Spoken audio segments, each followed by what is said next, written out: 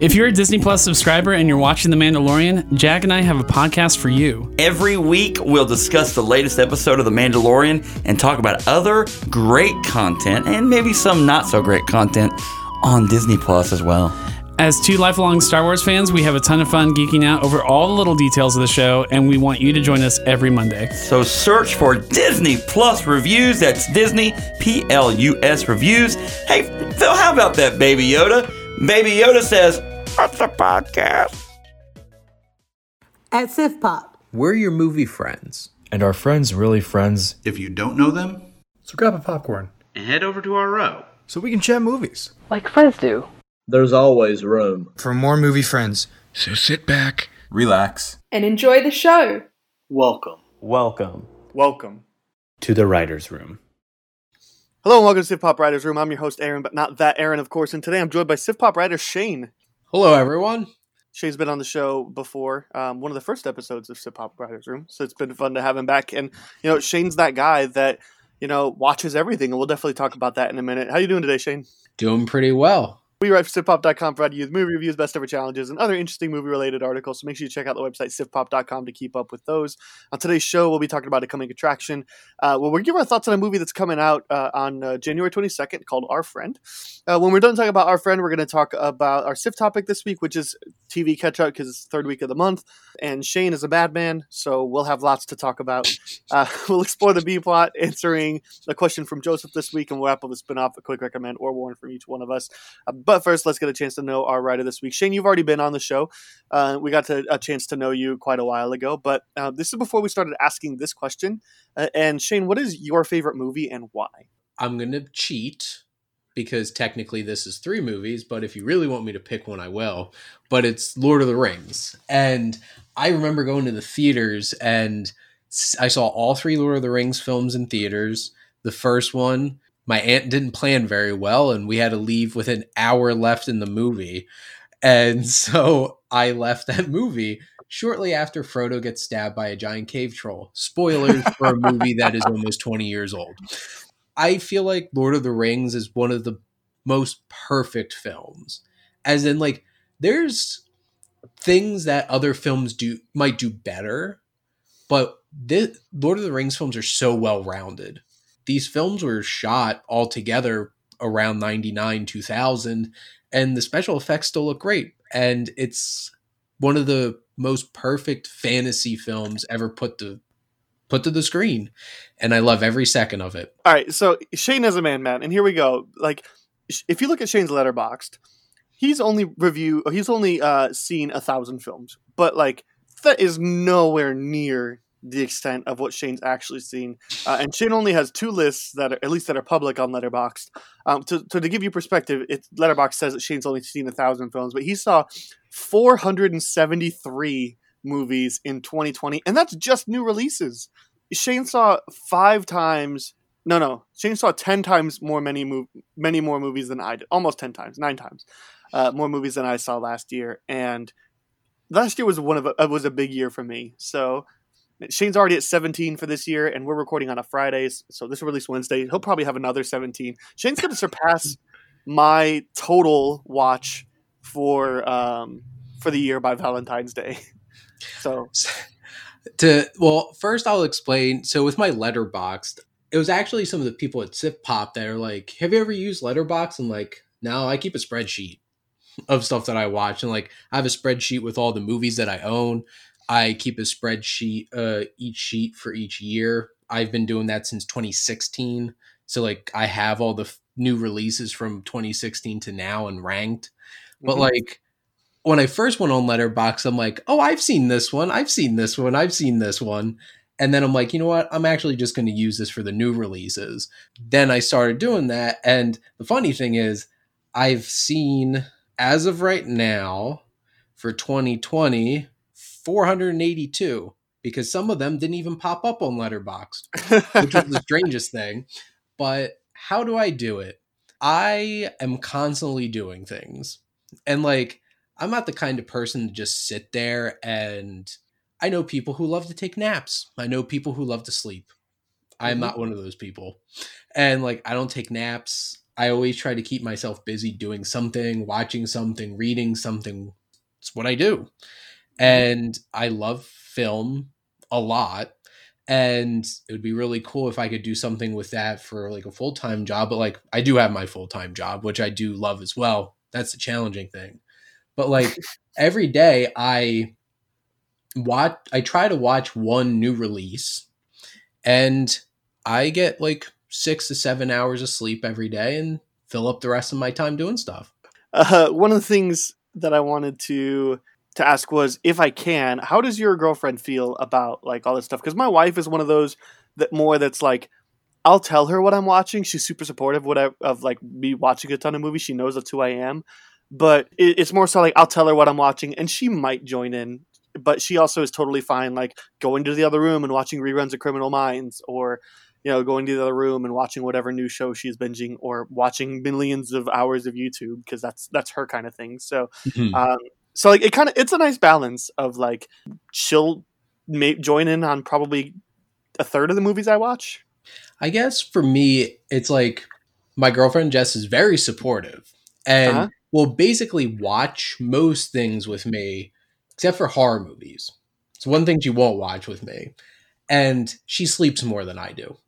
So like when she's sleeping, because like perfect example today, I woke up, I don't know why, but I woke up at 4:45 and I'm just like, I didn't feel like running this morning because like I'd usually do that every morning. So I just hopped right on and watched a movie, and then I was done it before she even woke up, and she had work today. And so it's like I watched 2 movies today, caught up on some shows. I didn't have work today, but like she will watch a lot of things with me, and she just enjoys spending the time with me. She's not the most engaged viewer all the time. Like she'll be on her phone doing stuff and stuff like that. But like we've been stuck in quarantine together. We moved in together this past May. So like this is what we've mostly been doing. Very nice. Cool. Hey, I have one silly question for you before we get moving on to our friend. And that is, what is something that everyone looks stupid doing? Come on, what's that first thought? What are you laughing at? The popped in my head is wearing fedoras. I don't know. Look, I'll totally agree with you. Unless you're in a full suit, ideally a trench coat, like unless you're Frank Sinatra, you walking around in a fedora. Like I don't know why that was the first thing that popped in my head. It was that, or I don't know why the Ministry of Silly Walks popped in my head. Well, fedora is a silly, like it's not a silly, it's a classic, like professional looking piece of attire, but people wear casual modern clothes. Fedora is not one of those things that has transcended well into modern fashion, unless you dress classy. And yeah. And like I've been known to wear 3-piece suits with vests and pocket watches. I have a pocket watch collection, but like, oh, nice. I don't like. I'll wear a flat cap, sure, but no, not a fedora. Not really my thing. I have a really big head, and I feel like, and usually I have a lot of hair on my head too, so like that doesn't really work out very well. Right. Yeah. I think my answer is going to be anything with a selfie stick. I'm sorry, they've always been stupid. They've always made people look stupid. Look, it's to some extent you just got to embrace it. Like to some extent, if you're using a selfie stick, you know exactly how you look, and you don't care. And like I'm totally in support of that. Like you be you do what you want to do. You don't let anybody tell you just because you look stupid doing something not to do it, but you do look stupid doing it. So 2 thoughts on that. One, it just reminds me of like the grabbers. It's just like, when did walking around with a grabber that most of the time it's older people who can't bend over or people needing to reach something high up on a shelf, and you walking around with your phone on it become hip. And 2, it just makes me think of, what was it, Jumanji, Welcome to the Jungle, where the one girl like wakes up, has a selfie stick, and is like so particular about how she set herself. Is like, oh, just woke up. And it's just like, no, you didn't. You sat there for like 10 minutes trying to make this perfectly framed shot before you then took a picture and was like, I'm awake.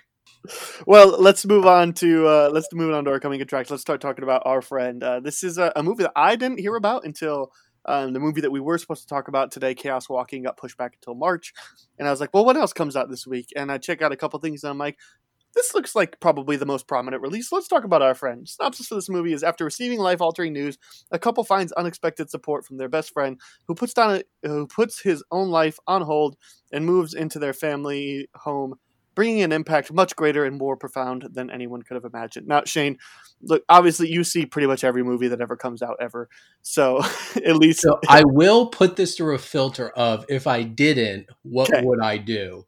So I feel like I have to do that sometimes when I recommend things to people. First thoughts to me, it's like, never been the hugest fan of Dakota Johnson. Casey Affleck's not a name that's going to be like, oh, Casey Affleck's in it, I'm going to see this. But what's interesting is Jason Segel's in it.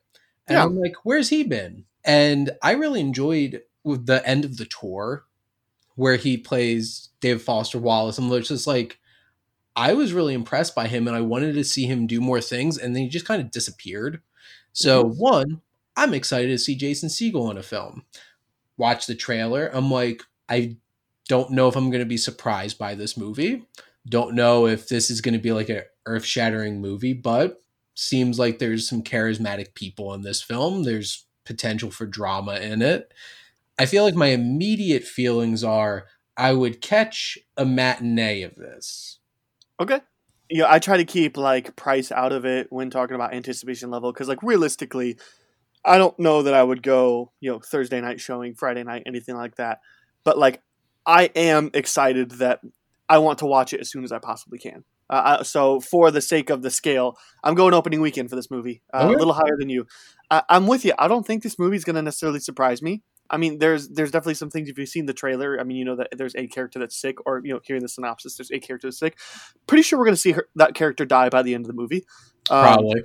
It's probably going to happen. There's going to be some relationship tension with the friend that moves in and his partner, who is not with them at the time. They kind of hinted at that there. We're going to see some terrific acting. I think Casey Affleck looks particularly good. He looks like he's honing in his Manchester by the Sea days, but like not quite as dark and gloomy, but still kind of that same type of character. Oh, if this turned out to be like the emotional level of Manchester by the Sea. Yeah, that's a movie that will devastate you. I think this is a movie that's going to make me cry, and I think this is a movie that's going to make me have some laughs. I think that this movie is going to be a delight, which, given the subject matter, like obviously it will be a little bit more, maybe wonderful is the right word. Given the subject matter, again, somebody's probably going to die. A main character's probably going to die in the movie. I think this movie is going to be wonderful, and I'm very excited to see this. We talked about some of the actors. I'm not a particularly big Dakota Johnson fan either. I mean, I've not seen the 50 Shades movies, but I think she's pretty good in Bad Times at the El Royale, and I think she's really good in Peanut Butter Falcon. I mean, I don't know that she's good in Peanut Butter Falcon, but I like her character. I don't know that she's doing anything special to that. I particularly love Casey Affleck, but that's because he's in two movies that are on. One of them's in my top 10, and one of them's in my top 100, with Manchester by the Sea being in my top 100, and Gone Baby Gone being in my top 10. Plus all the supporting roles he does, And I'm a big Jason Segel fan. We also got, at least just towards the main cast, is Cherry Jones and Gwendolyn Christie, most known for Captain Phasma, obviously. Wait, not Brianna Tarth? No, Captain Phasma. It looks like a Violet McGraw. I think that's Tim McGraw's daughter. I could be wrong about that, but she played young Nell in Haunted Hill House, and she was in the Dr. Sleep movie playing Violet. So, like, she's got some pretty good credentials behind her. Lots of other people that, like, you're like, oh, I know that face. Written by Brad Inglesby. Recently did The Way Back. I know a lot of people are really high on that movie. I think it's a pretty good movie. Out of the Furnace from 2013, that Christian Bale one that I never saw, and Run All Night, that Liam Neeson one that I never saw. And directed by Gabriella, Cowperthwaite, I think. Probably most notably known for, she did a movie called Megan Leavely 2 years ago. I did see that with Kate Mara in it. Yeah, but she's probably more known for a couple years before that. She did the Blackfish documentary that was insanely popular for 2 weeks. It got its Yeah. 2 weeks. It did get its 2 weeks. So, I mean, like some good talent, both behind the camera and in front of the camera. And like I said, I think this is going to be just an emotional movie. I mean, it feels like an award season movie. I'm really excited to see this one, actually. It doesn't seem like a January movie, so I'm like, okay, I'll take it in January. Yeah. Because usually right now, just horrible horror movies and horrible comedies coming out in the middle of January. But we're Right. in weird times right now, so... Well, so for the record, this is coming out January 22nd. This is going to be a theatrical as well as on-demand movie. So I don't know if this is going to be the typical $19.99 to rent. And like, I'm still not quite going to theaters just yet, but at the same time, I'm not going to pay $20 to rent. You and I were talking a little bit about that before we started recording. There's going to be very few movies that I do spend $20 to rent. But if this happened to have like a rental sale for like $10, or if this happened to only be maybe like a $7 rental, like they typically are on Vudu, you know, once they're permanently released, like I would pay like 10 or less to rent this movie. I would maybe go to a theater, especially if I could go like, you know, on a Wednesday morning when nobody's there. I want to see this movie.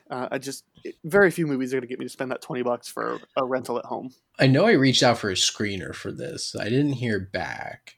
If I do wind up renting this for $20, it's going to be one of those like,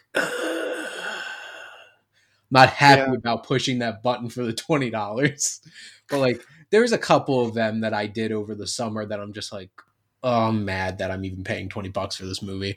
But like some of them really surprised me. This doesn't seem like the kind of movie that's going to attract a whole lot of people to spend $20. But that's the nice thing. If you're going to watch it at home and you have other people to watch it, split the price.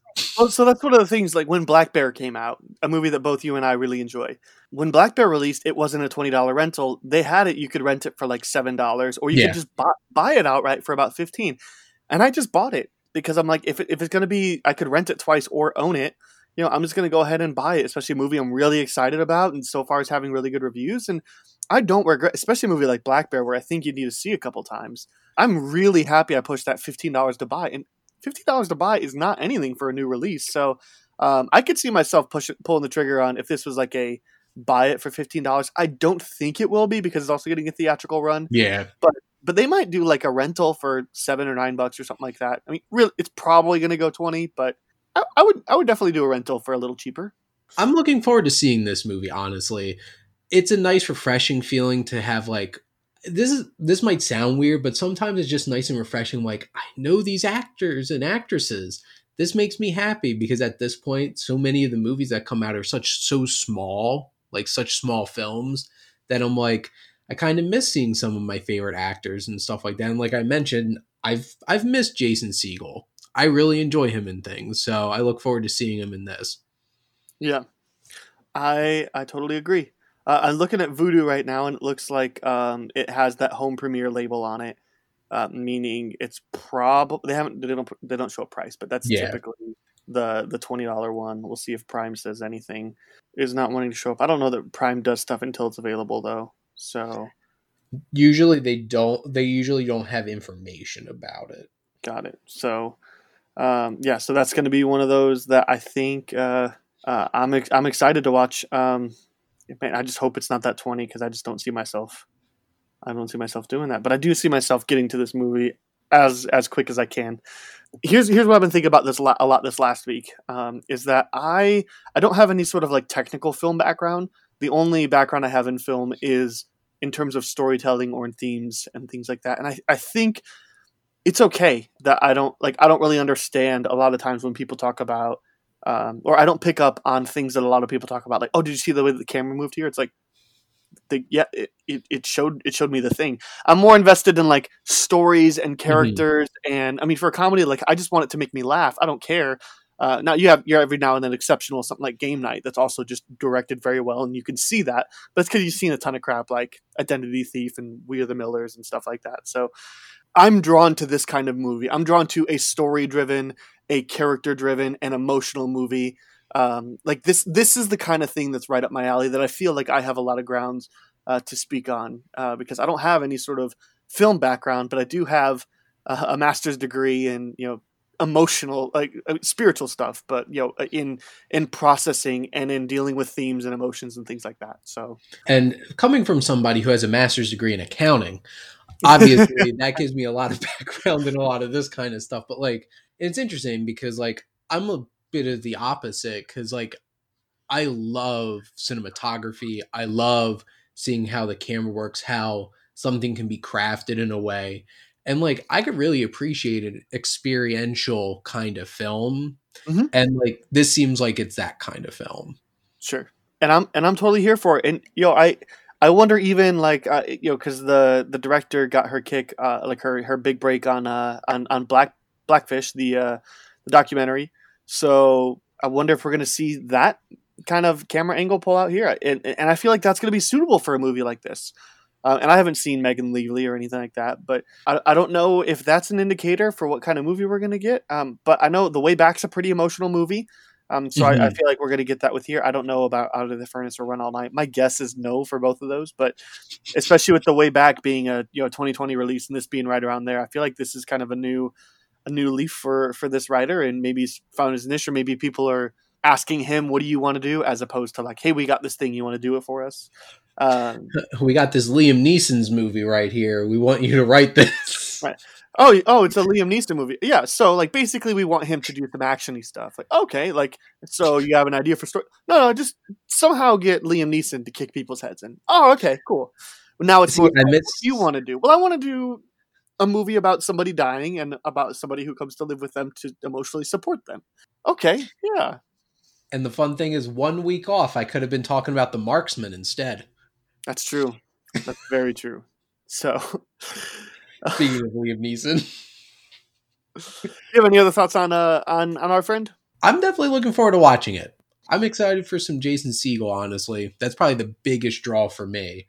Yeah, so. He's one of those actors that I think is underappreciated in his variety, because I mean he's been around for a while, and he was everywhere when he was still in How I Met Your Mother.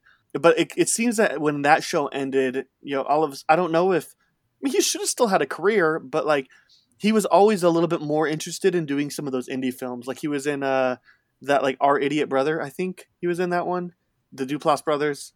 I'm trying to think. No, he was no, that was Paul Rudd. He was in Jeff Who Lives at Home, which was a charming movie, and he's really great in that. And so he did some stuff like that, and of course he also did things like The Muppets, which he's excellent in. And I love Forgetting Sarah Marshall. We can't not talk about Forgetting Sarah Marshall. We'll talk about Jason Segel, but I think he really loves to do some of these things, and we've seen glimpses of that in How I Met Your Mother. Like when Marshall's dad dies, we see he can be a really good, subtle, dramatic actor. If you haven't seen The End of the Tour, definitely watch The End of the Tour. Haven't seen it. I guess I know what I'm watching later. So, but yeah, I just think that, and Casey Affleck, obviously, we know can pull off the emotional stuff. And I'm excited to see it, but I think this is a super great leap forward for everybody in this movie. And I'm very excited to watch it. So with that, let's move on to our SIF topic. We're talking TV this week. Shane, you were on a while ago, probably a little bit out of order questions, but you were on in June last year, kind of right as the podcast started up. I think episode 3 of all time. So I think, if my memory serves, your favorite TV show of all time is Lost. Yes. Awesome. Memory did great. So to give you an idea of what kind of shows Shane's into, Lost. But what all do you have access to? What's the stuff that your pool is from? Like what because here's the problem with modern streaming service stuff is like half the time I talk to these people, it's like, well, maybe the best show on TV isn't on something I pay for, and I don't have the budget to pay for everything. So, there's definitely going to be some stuff that we're missing out on. I definitely had to make some adjustments too, because the fact is I had more. But like right now, it's like I have Netflix, I have Hulu, I have Prime, I have HBO Max, I do have Peacock, I do have Disney Plus, Apple TV Plus. With my Amazon account, I have BritBox, which I love me some British TV. Mm-hmm. We'll talk about British TV later. I'm still watching through Are You Being Served and Keeping Up Appearances. I used to watch that with my grandmom growing up. I have a lot of access to things. I did used to have some of the add-ons like Showtime and stuff like that, but like I had to cut back on that because like I know there's some things out on Showtime that would be interested that I would want to check out. But like right now, focusing on like the main streaming services, and I try to watch a bit of everything because like if I'm going to be paying for it, I want to make sure I'm getting something out of it. Sure. Thing is, Netflix is a bottomless hole of just so much content that it's hard to keep up with. Mm-hmm. And it's interesting because it's like, obviously Disney Plus has all their Disney stuff and Hulu has some great content. Amazon puts a lot of, like Amazon doesn't put out a whole lot of original content, but when they do, it's usually pretty high quality. And it's interesting with like HBO Max and Peacock, so many of the things that they're releasing is original content is like BBC stuff. Sure. And it's just like, well, Americans didn't know about this. Let's throw this on here. But I definitely have like a wide range of things. And the nice thing is with Hulu is that I can watch some of the network television when it comes out. So like I watch Bob's Burgers every week and it's on Fox, but it drops on Hulu the next day, which is nice. Oh, that FX combo with Hulu, love it. It's so good. Yep. I have Hulu, HBO Max, Prime Video, Netflix, Disney Plus. I've been saying that for a while. I did make an addition though, and it was accidental. I do have Apple TV Plus currently. It's because I did a free trial so I could watch Wolfwalkers and Boys State before the end of the year, and then I forgot to cancel my 7-day free trial. So I have Apple TV Plus for now, and I do.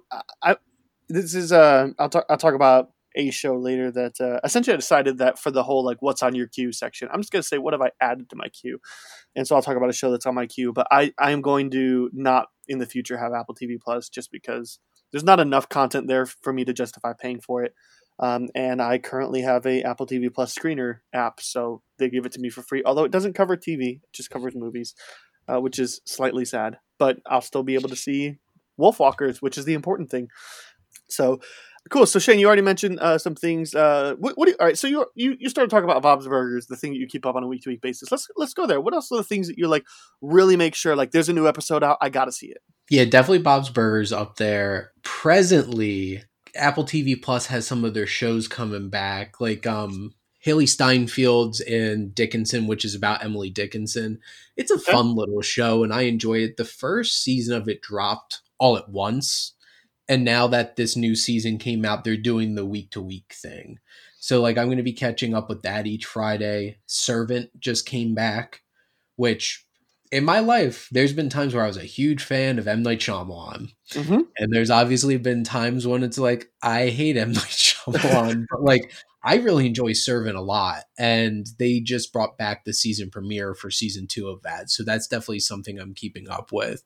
And, you know, WandaVision just dropped. Excited about that. Mm-hmm. Finally filling that Disney Plus hole that The Mandalorian left because, and I know I was talking to you before the show. Those are hard days trying to get through the day and not spoiling Mandalorian by the time I got done work so I can watch it. Right. But, and like HBO's usually the thing that has regular content that I'm watching each week. Like, His Dark Materials season 2 just ended relatively recently. So that was something that I had been catching up with each week. Nice. Yeah, I'm not going to go ahead and go through my list, but I will let people know whenever. I think I added 2 things to my list. One is It's Always Sunny in Philadelphia. But it's one of those that, like, because there hasn't been a new season out for a while, like I've never added it to my list of like, here are the things that I keep up on a week to week basis. And, but with it just being renewed for, I think 3 more seasons. I'm also like, when we're done with Batman, the animated series, I'm going to try to convince my wife to watch that show with me because I'm just dying to rewatch it. we were at a store. We were looking at the Funko Pops. I don't have a ton of them, but we collect some of them. And they were all on sale. It was like the Go Games and calendars, and they had like an end of the year sale where like everything's like 60% off, and only some of the Funkos are excluded. I was just looking, and they have you've seen It's Always Sunny, right? Yeah. Okay. They have each of the characters from the Nightman Cometh. So I bought Frank as the troll. and my wife's like, "Why do you want this? It looks so ugly." I'm like, "Because you wouldn't understand until you see it." And so I bought that one, and then I had to order off of Amazon Charlie as the Dayman, in his nice bright yellow suit. I think I'm through 6 seasons of Always Sunny, so like that's So a you show. just got Like I try to keep I have a system for how I keep up with television, and like I'll keep coming back around to that. But like the show's hilarious. It's just so crazy, and they're all despicable. And it's interesting because like Glenn Howard's also. I've been watching AP Bio on Peacock. Yes. Oh my god.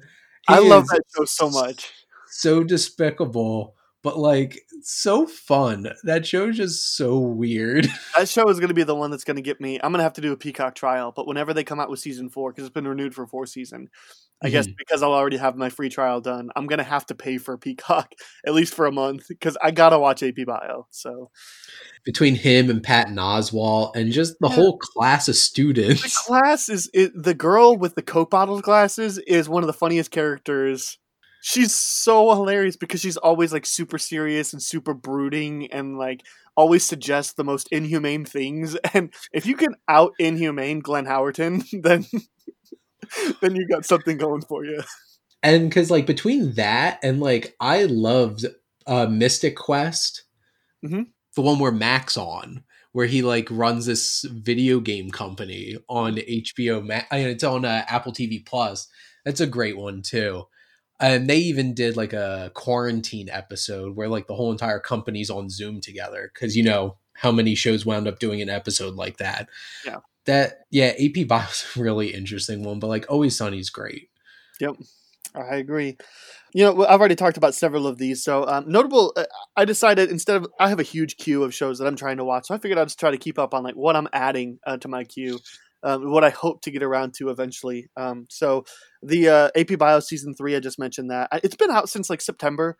I think it like launched like right after Peacock did. I need to get around to watching it.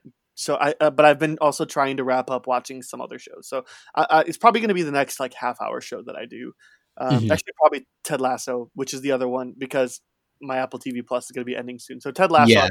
I'm hearing nothing but excellent things about. So I got to get me all kinds of yes for Ted Lasso. Yep. Got to get me on that train. And then I'll probably do AP Bio. I'll do a free trial because there's only like 8 episodes in AP Bio season 3. So yes, that'll be like a day and a half for me. Let's see. I've also added The Queen because I just keep hearing excellent things about it and I just haven't seen it, but I don't know anybody that doesn't like that show. Except for maybe the actual royal family. Right. So we'll see. We'll see if that actually sticks on the list on the queue or if that goes away. I had The Flight Attendant on my queue. I haven't seen any of that yet, but that's an interesting one. I never watched Big Bang Theory, so like I've never like honestly the thing I knew Kaylee Cuoco more from was 8 Simple Rules, and like I know she was on Big Bang Theory for all those years, and like she gets to do some stuff in this new show that she has, and it has an amazing score. It has like Catch Me If You Can, if you know the score for that kind of vibe. Yeah, like, that's a fun score. Yeah. And it has some great mystery. It deals with some heavy emotional things too. Was that John Williams? Catch Me If You Can? It's a good question. I feel like it is. Remember. I have 2 other shows I'll mention quickly that I just added to my queue, and that's The Night Stalker and The Ripper. Both of these are very recent limited series true crime on Netflix that I am really hoping to get around to at some point. And because they are limited series, because they are only like 4 episodes each, there's a good chance I'll get around to it soon. And I have one more that I need to mention, but you're going to talk about it later. What about the shows that are on your queue? Some of the things that I've added recently, like I know we talked about AP Bio. I add very strong recommendations from my brother, my dad, and my stepmom to start watching Yellowstone, especially since it was on Peacock. And I'm a huge Taylor Sheridan fan. Like Hell or High Water, Sicario, Wind River were some of my favorite films of each of those years. Yeah. So like, and gravelly voice, tough Kevin Costner. It's pretty great Kevin Costner. So, and I just wrapped up the first season of that. I've been trying to catch up with some HBO shows like Veep. I'm a huge fan of Armando Iannucci, and I started watching. I think I'm through 2 seasons of Veep right now, and it hits a little too close to home, especially now with politics. But it's so funny, and all the characters are ridiculous. And I'm closing in on finishing The Americans. I'm on the 5th season of it. Okay. And so there's 6 seasons. So The I'm last almost season on it. is spectacular. I'm excited because like this 5th season, I'm a little more than halfway through. It's definitely one of the slower moving seasons. Yeah. I feel like it doesn't have as much of like the spy kind of stuff that they do regularly. Like the first episode it did, and then it spends a lot more time on relationship building. Yes. Which is still good because I love these characters, especially after getting through 4.5 seasons of the show. Right. But like getting to watch that on it's on Amazon. Yeah.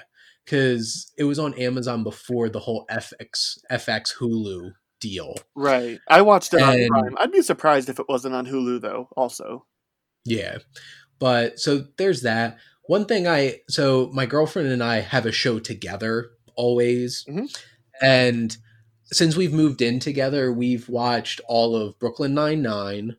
I think that's what we were watching the last time I was on. I think here. so, because I think I was watching it with my wife as well. Yeah, and then I got through all of 30 Rock Okay. on Peacock. And now we're watching Friends, which Nice. I had never watched Friends before. Okay. And Friends is one of Jess's favorite shows ever. So And I we're have burning through it on season 8 already. oof. Okay, so a couple notes. Yeah, Americans is not on Hulu. It's only on Prime. Also, John Williams did do Catch Me If You Can. We were right about that. Yeah. What do you think about Friends, watching it for the first time 30 years after it's airing? Because I know like a lot of the world was realizing that this show was very offensive to a lot of people. But it wasn't at the time. It was just the culture. And you can't blame the show, but there's a lot of I sometimes just go out like it happened before we got married usually a lot that we would just turn on Friends. It was always a background show for us though. And like I'm willing to forgive things for coming out in a certain time. Like we have to understand like this show would never get written the way it is today. Like NBC would never approve half the stuff That is definitely true. but like how is that experience watching it for the first time? Because I could also see an argument for like sure, but I mean we're willing to excuse It's Always Sunny in Philadelphia, but part of it is it's intentionally offensive. Yeah, because all of them are despicable. Yes, we're Like, not all the supposed characters to are root for them Yeah. to succeed at the end of the day. So here's some of my thoughts on it so far. One, if anything, probably the most offensive thing is dealing with weight. Mm, Like they're extremely mean yes. about like Monica being formerly Yeah. obese. Yes. And like I grew up very obese, like from 2nd grade until college. Unfortunately, I've packed on some pounds during all this quarantine stuff, Yeah, but who like in hasn't? general, like that hits hard to me. And I'm like, it's really mean. And I think they go a little too far with it. And also as somebody who I'm not the kind of friend to like joke around making fun of my friends. Mm, And like I don't like those kinds of dynamics. And they can be pretty cruel to each other in Yeah. this show. But one of the interesting things is like, and this is definitely of the time, I'm just like, there's a lot of white people in this show. yep. And like, this is New York City. Yeah. And I'm just like, where are all the people of color in this show? And I feel like that's one of the things that stuck out to me the most is that if you made Friends in 2020, this would not be like every like 99 out of 100 characters would be white people. Yeah, at least one of the characters would be African American, and probably you would have maybe one, like an Asian or a Hispanic. Well, and that's the interesting thing too, because I was about like what popped in my head too is along with the fat jokes, the homophobia. Yes, that's the one I think people note most often. Because like I was thinking like there probably would be a gay person in the group. And Probably. then, but the thing is the butt of the joke is it emasculates Ross because his ex-wife is lesbian. Right. And they make a lot of gay jokes. It's like I know one episode I watched relatively recently was like Joey and Ross realized that it's really comfortable to cuddle on the couch Yep. and fall asleep there together. And then they were so like I'd be nervous. lying if I didn't have my share of cuddles in college, you know? I fell asleep on the couch with one of my friends before, right next to each other, and it's just like it's not a big deal. But like they obviously make it a big deal because like haha funny. Right. But like my biggest feeling, and this isn't about like how it is right now watching it, is like I despise Ross with a fiery passion, and I find myself yelling at the show because how much I hate Ross. Sure. And like I do not find him sympathetic at all. And he's an ass. Yep. He really is. And like I'm sitting there thinking like he's one of those kinds of guys like, I'm a nice guy. Why is everything so bad to me? But it's like, but you're not a nice guy. No, he's not. Like every opportunity, it's like you act like a jerk. So me and my wife both agree, and this is a super unpopular opinion, but that if Rachel was going to end up with any of the friends, it should have been Joey. It shouldn't be. And you're like get in that arc right now where they're kind of playing the might be together or whatnot. It's about like the seasons 7 and 8 and maybe a little bit of 9, right? So somebody's pregnant. Got it. That's all I'm gonna say for a show that came out like decades ago. Got it. Yeah. So sure, they've been playing the whole will they won't they with Ross and Rachel for a while, but like it's all in the way of Rachel's. A whole different side of Rachel comes out when she's with Joey, and it's a fun side, and it's a side that she enjoys. So it's a side of her that she likes, but also like Joey treats her well. Ross is an ass, and he treats her terribly. Again, for a laugh, for the laugh track. I know it's an unpopular opinion. I could probably use it as a hot take this week. I'm not going to because I have something I'm more passionate about. But that me and my wife both think that no, Rachel should have ended up with Joey if she was going to end up with another friend. And I kind of like. You're finishing the show, so I won't say. Like I do not want Rachel and Ross to be together. Sure. Every time they even like hint at something, I'm just like, you deserve better, Rachel. Exactly, and like even if it was not necessarily her ending up with Joey, that's a better ending than her. Like if she ends up single at the end of the show, that's a better ending than her ending up with Ross. Honestly, if I had to pick any of them, I definitely want to be with Phoebe. And I feel like she opens up so many weird, quirky, and different kinds of stories to the show, too. Yes. Also, another thing I'm so surprised about is how many big-name people were in the show. Like, there's just a random cold open with Robin Williams and Billy Crystal in it, and I'm like... I mean, you gotta think, this was the most popular TV show in the world at the time that it was on, especially seasons like 4 through 10. So like that's why you get a 4-episode Bruce Willis arc. That's why you get your Sean Penn, your Danny DeVito to play a stripper. Like it's you've gotten there, right? Nope. Oh, but I'm looking forward to that now. I just got I saw Gary Oldman in it, and Gary Oldman was in the show, and this might be an unpopular friend's opinion because like I really do like Chandler and Monica together. Mm-hmm. I think they're like a fun couple together, but I wanted Monica to be with Richard. Sure. The fact that Joey and Chandler are so obsessed with being as like classy of a guy as Richard, like the whole, even as simple as like handing off the tip when you shake somebody's hand like that. And Richard's such a classy guy, even when one of my favorite scenes in the show is him and Chandler have a scene together. Like, probably, I'm guessing is the last time Tom Selleck shows up in the show. But I'm not done yet, so I'm not going to not know that or not. But, like, they have such an interesting and classy and respectful exchange between two men fighting over the same woman. Yep. And I'm like, Richard is a class act. Tom Selleck. My next pick, because, like, this was Jess's pick. My next pick is Letterkenny. Because I definitely want to catch up on that show. Because that's on my queue. Like, I need to catch up on the show. But cool. So what else are you watching? Presently, what I've been watching, like, obviously, like, The Mandalorian was a thing. So last time we recorded, it was right after the Robert Rodriguez episode, The Rescue. So there's 2 episodes still that I have yet to say anything about. Oh, my God. Because, like, here's the thing. After that first season, and I'm like, they did such a great standalone show that didn't need to rely on really much of anything from like the films. And it was so impressive. And I'm like, I don't think The Mandalorian needs that. And then I'm watching the second season of Mandalorian. I'm like, they might not need it, but I love it. Yes.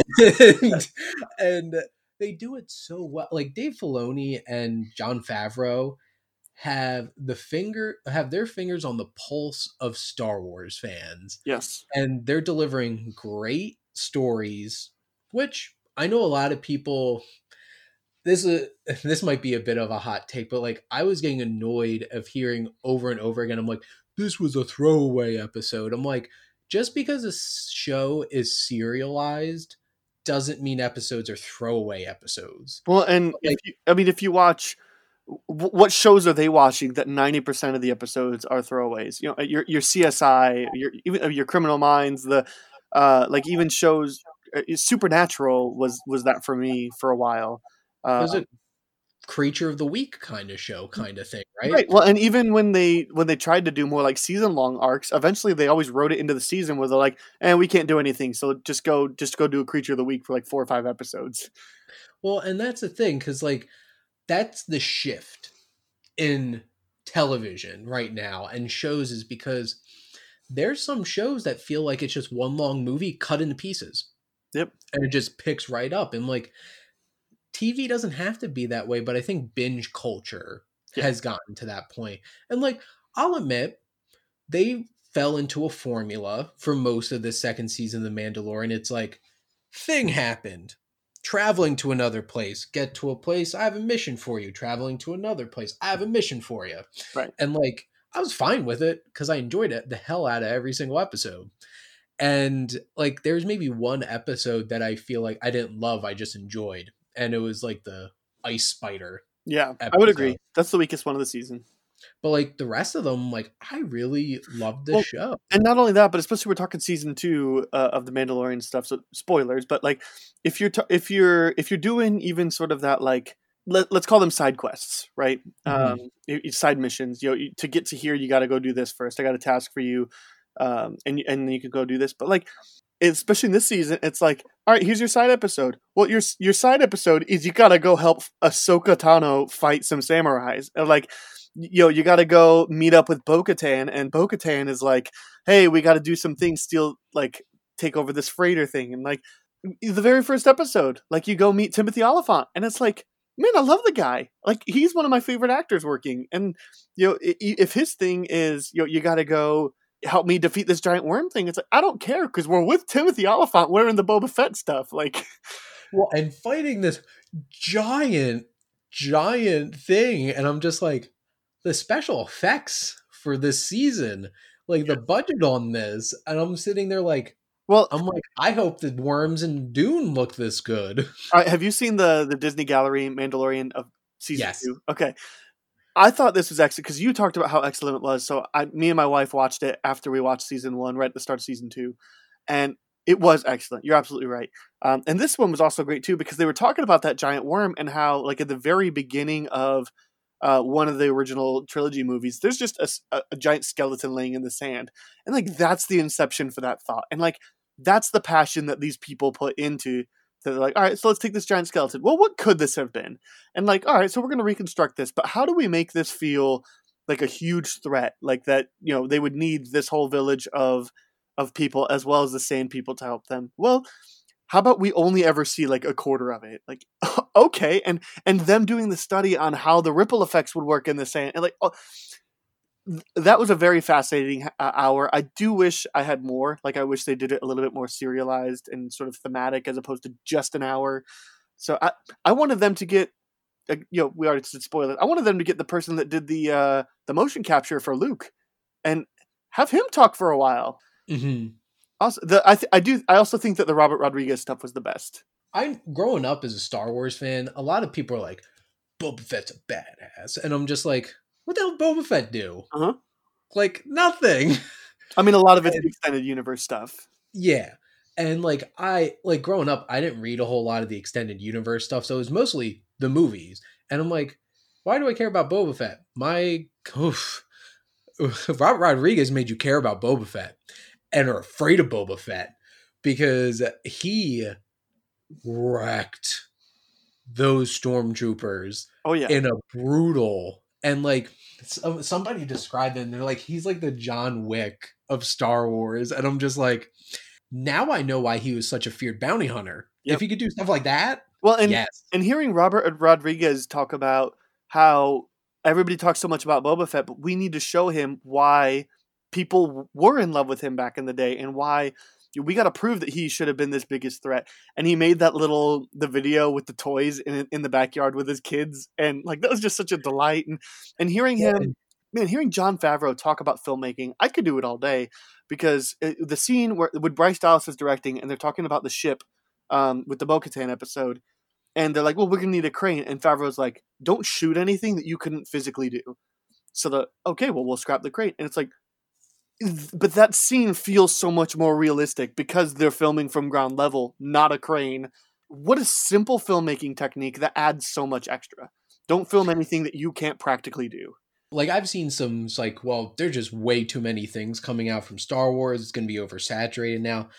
I have full confidence in what Jon Favreau and Dave Filoni are doing right now. So I'm watching every single one of those shows that are going to be coming out. As long as either of them are attached to some property, I have faith. Even if it's just a producer, I'm sure they're both producing Obi-Wan. As long as they're somehow involved, I mean, same with just like Kevin Feige is with the MCU. If Kevin Feige is involved, we're good. As long as they're involved, I'm here for it.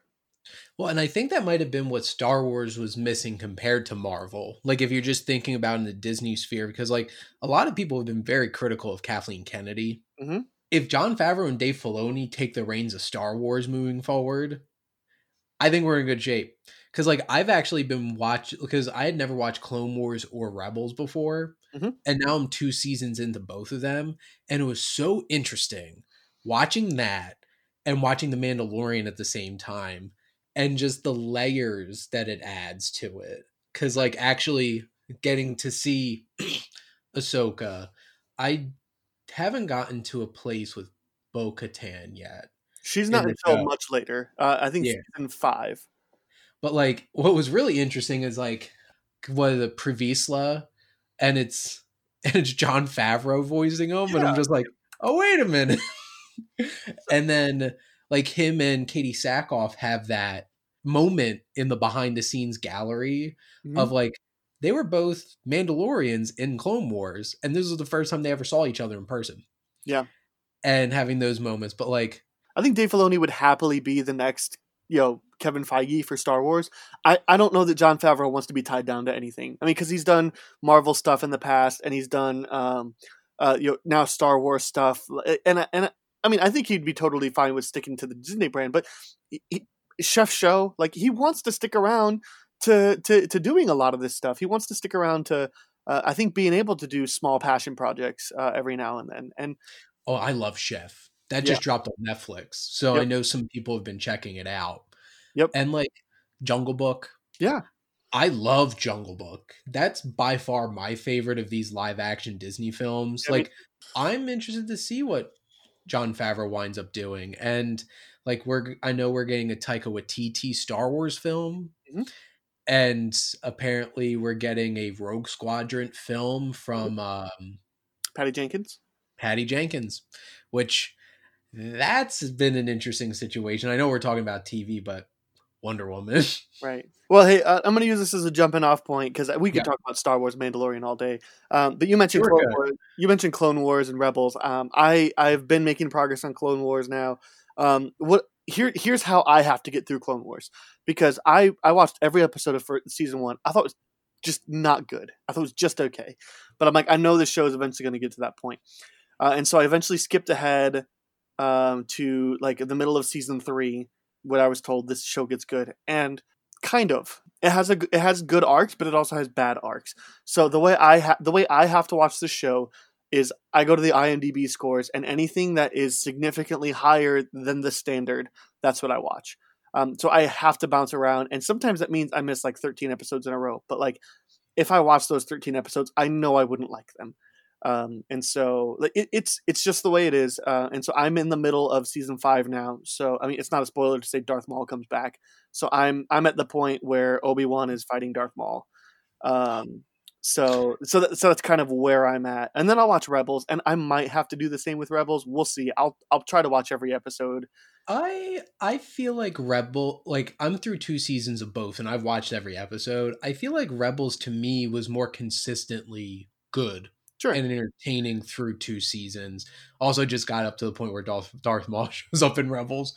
But like I'll probably try to do every episode of Rebels, but we'll see how I actually feel about it when I get there. And I'm going to watch every season of the new Clone Wars, the final season.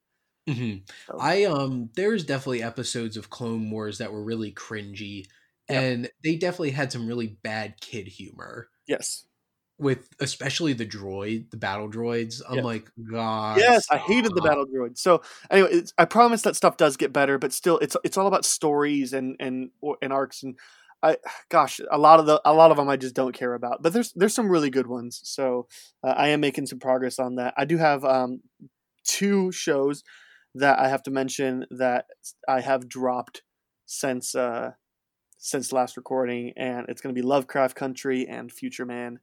And look, these just aren't my shows.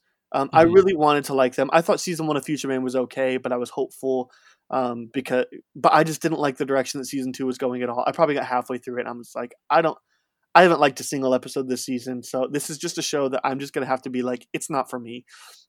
So I did that, and same with Lovecraft Country. And so here, I used to be watching Lovecraft Country and Raised by Wolves, very, very sporadically, very like I might pop one out. And I finished Raised by Wolves first because that was the one I was least excited to see, and I finished it. I'm like, it's okay. I'm not picking up season 2 for that show though. And I talked about that last month with Vincent, but then I started watching Fargo. Finally, when you recommended Fargo to me a while ago, I finally watched Fargo, and gosh, I could not stop watching season 1 of Fargo. It's excellent. It's so stinking good. Now I decided to do what you're doing for a while, where I'm just going to watch one season at a time because I also want to start watching. I also started watching The Sopranos, so got a couple. I've been watching that too. Talk about. Okay, so after I was never excited to watch an episode of Raised by Wolves after like episode 3 or something. And I just wasn't excited to watch more Lovecraft Country ever. So I just decided, if I'm not excited to watch a show in the same way that I am Fargo, then why am I watching this show?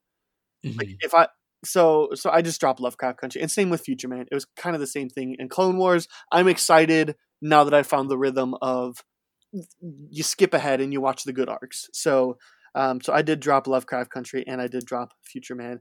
But I've already talked about Fargo. Man, Fargo season 1 is so excellent. You're so right. I was hooked from the episode 1, and there's some really great episodes in there. It's close to my favorite standalone season of all time. I don't have like a ranking of that, but it would definitely be up there. And I mentioned Sopranos. How far are you in Sopranos? I think I finished 2nd season of Sopranos. For me, it's so interesting watching this as an Italian American from New Jersey. I'm from South Jersey, so I'm not like North Jersey, New York kind of Italian American. I'm more like most of my roots are in South Philly kind of Italian American, but like it looks at things that a lot of mob films and shows don't look at. Like the whole entire center of the show is like Tony Soprano has some things he needs to work out. Yes. And even the fact that he's seeing a therapist and stuff like that at the core of the show is so interesting. Like there's even just this one-off episode with Christopher being like a consultant on a movie with Jon Favreau. And I'm just like, this is interesting to watch. And I wasn't expecting that. And I know the feelings a lot of people have about like the ending of The Sopranos. Yep. But like, I think it's because like I'm trying to think how many like mobster TV shows do you have, but like this is something special. I really like The Sopranos. I mean, another HBO one, but Boardwalk Empire. I'm through 1 season of that right now. It's on my queue. The farthest I got in Sopranos so far is I watched the last episode I watched was the one where Tony is starting to have intimate thoughts about the therapist. So it's like 6 or 7 episodes. Or maybe either the episode before or after it was the one where Tony's kid steals the communion wine and gets drunk at the school. One of those 2 episodes. So I'm like halfway through season 1, so I'm still not familiar with all these characters and their roles. The next episode I have to watch is the one where they go to the wedding and they find out they're being indicted. Mob and the FBI. Right. So like I'm hoping that maybe the indictment would help me get a little bit of history, a little bit of like how this is. And the last episode I watched also has Tony discovering that his dad was in the mafia, and so kind of you get young Tony Soprano. So like, yeah, I'm still not familiar how all the pieces are moving, but I'm enjoying seeing it. I'm enjoying especially this is mafia, but it's not ultra violent. There's been very few fight scenes. There's been very few anything. It's a lot about literally organized crime. And I know fight scenes are going to come and all that, and I know there's going to be bloodshed. And there's going to be people that die, and there's going to be gang wars. Like because it's a mob show, it's got to eventually get there. But I appreciate how this is trying to set up a world that I don't quite fully understand yet, but I don't know that we're supposed to have a full picture yet. And it's interesting being an Italian American and growing up in the area that I did. Not gonna lie, I have family members that were in the mafia. And like, I'm not making a joke. Like I actually have, like, I've seen them talk about some of my family members on the news. Sure. And it's so interesting because what Sopranos captures is like, it's all, I'm going to make a Fast and Furious reference. It's all about family. Like it is, it's about family, and those family dynamics and the family politics in the show are really like, they capture what Italian families are really like. And it's like, there could be a lot of tension, and then can't even imagine throwing in like there's a criminal aspect of this whole family life and stuff like that. So it's very interesting. It makes me miss James Gandolfini. Yeah, but I'm looking forward to continue watching The Sopranos. I agree. I'm probably going to try to watch Many Saints of Newark. I don't know. Maybe if I will, maybe I'll try to get through all The Sopranos but it just got delayed. It did. I think it got delayed to the fall now. Okay, well that would be a little bit better because as last time come out in March. So like, I was, but I also don't know. I mean, especially now that I've gotten the young Tony Soprano, I feel like I could get through one season and maybe be able to watch the movie. So I'll probably just have to wait on reviews and see where I'm at that point. But I'm going to try to do what you did. So when I finish Soprano season 1, then I'm going to do a different season, and then I'll go to Soprano season 2, probably Fargo season 2, and then I'll do Sopranos season 2, and then I'll do Fargo, and I'll kind of like bounce back and forth. And I feel like that's a good way to do, especially Sopranos is 6A and 6B, but 7 seasons of TV to get through. So kind of breaking it up might be good. So I'm going to try to truck through some of the rest of these that I have here. Let's see. I've been watching Batman the Animated Series with my wife. Some notable episodes that we watched were Almost Got Him, which is probably top 3 of the best episodes that were ever on that show. The one where they're all about just sitting around a card game and they're like, here's how I almost got the Batman. Let's see. There was the one where Batman retires for a night and then is coerced into, obviously, like, he's questioning whether or not he should even be Batman. This show is awesome. It's really good. And I love exposing my wife to it. I think it's great. Let's see. I've been going back to the gym a little bit more. So I've been watching Atlanta's Lost and Missing Murdered Children. This is a 5-part docuseries. I watched parts 3 and 4 since last time recording. It's fascinating. I'm excited to wrap it up. I was hoping to have it wrapped up by now, but I haven't been to the gym recently because of time commitments elsewhere. So there's that. I'm still keeping up with This Is Us, which I love that show. Oh, I just finished season 2 of... Is that... All right, so season 2, and I feel like I can spoil this. Season 2 is the season where Jack dies. Like, you see it happen. Okay. Oh my God. How surprising is it that was not the most emotional moment, even of that episode? Because that's the episode that you're also, for the first part of that season, you're following a young boy, and you think that Randall's going to be adopting again, or Randall's going to be fostering again. You think that's what's happening for pretty much the whole first portion of that season. And that same episode, they reveal that, no, this is actually the future, and Tess is a foster agency worker now. And it's like, that was how is it that the episode where we finally see Jack die, how is it that was not the most emotional? That episode made me cry 3 times. I remember watching that episode and just being like, I did take a moment, because, yeah, like, oh. I am current with it, and I will say that season 3 and 4 dip a little bit in quality. Even season 5, which is only at a couple episodes out, it's not like anywhere near as good as the first 2 seasons, but it's still really good. I'm surprised they pulled the trigger on that particular storyline only in the second season. Like, well, it's because you get a little bit of glimpses of the future, but it's not as much as you might think. And I don't know how much we've seen of. So, to clarify, I meant like seeing the father, like actually seeing him die. I wasn't expecting to see that in the second season. Well, it's because you'll get a lot of you finish season 2. You still get a lot of flashbacks of him when they are younger. And you get to see the mom. What's her name? Mandy Moore. Yeah, Mandy Moore. You get to see her kind of wrestle with with being a widower. That makes sense, because like I would have thought they would have milked that longer.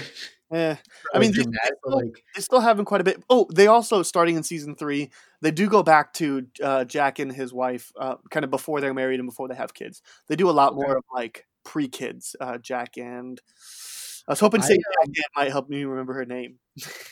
I liked somebody there, like that episode where like Sylvester Stallone was in this show as himself.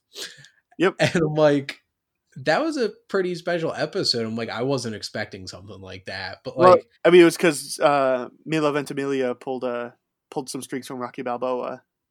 Like that made sense to me. Like, of course, because like he was in Rocky and stuff, like Rocky Balboa. And very, very, very, very briefly, I guess, in Creed 2, he popped up there. I had no idea. In terms of like, I'm enjoying This Is Us. Mm-hmm. And I keep expecting this show to just be really melodramatic and soapy, but it's not, and it hits, and I'm just like, I mean, it kind of is. I'll say the characters, especially like progressing through season 4 and in season 5, get more incredibly frustrating because you think you're finally done with a character dealing with an issue, and it's coming back, but it makes sense why it's coming back. But sometimes it feels like a repetitive cycle. Nobody's ever content in this show. But in the same way, I mean, are people ever really content in life? Or like maybe Kevin is content for a hot second, but his brother and sister are not.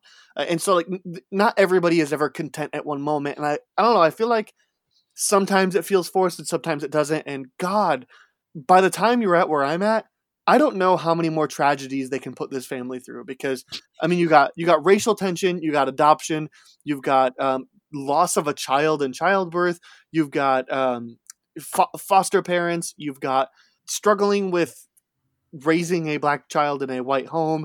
They're dealing with death in several different kind of ways. They're in all the things that get brought up. I think you've been aware of this, but like season 3 does some Jack in Vietnam stuff. So they bring up some postpartum, some post-traumatic stress disorder stuff. They bring in alcohol. Alcohol is already there. Like alcohol is like, there is not a single, I don't know that they've dealt with drug addiction yet, but like a character deals with sexual trauma in the past, and another character deals with sexual trauma in the past that had to lead to an abortion. So like, how much more trauma can you put one family through? I like to call this the Revenant effect, because The Revenant is a beautiful film and really impressive.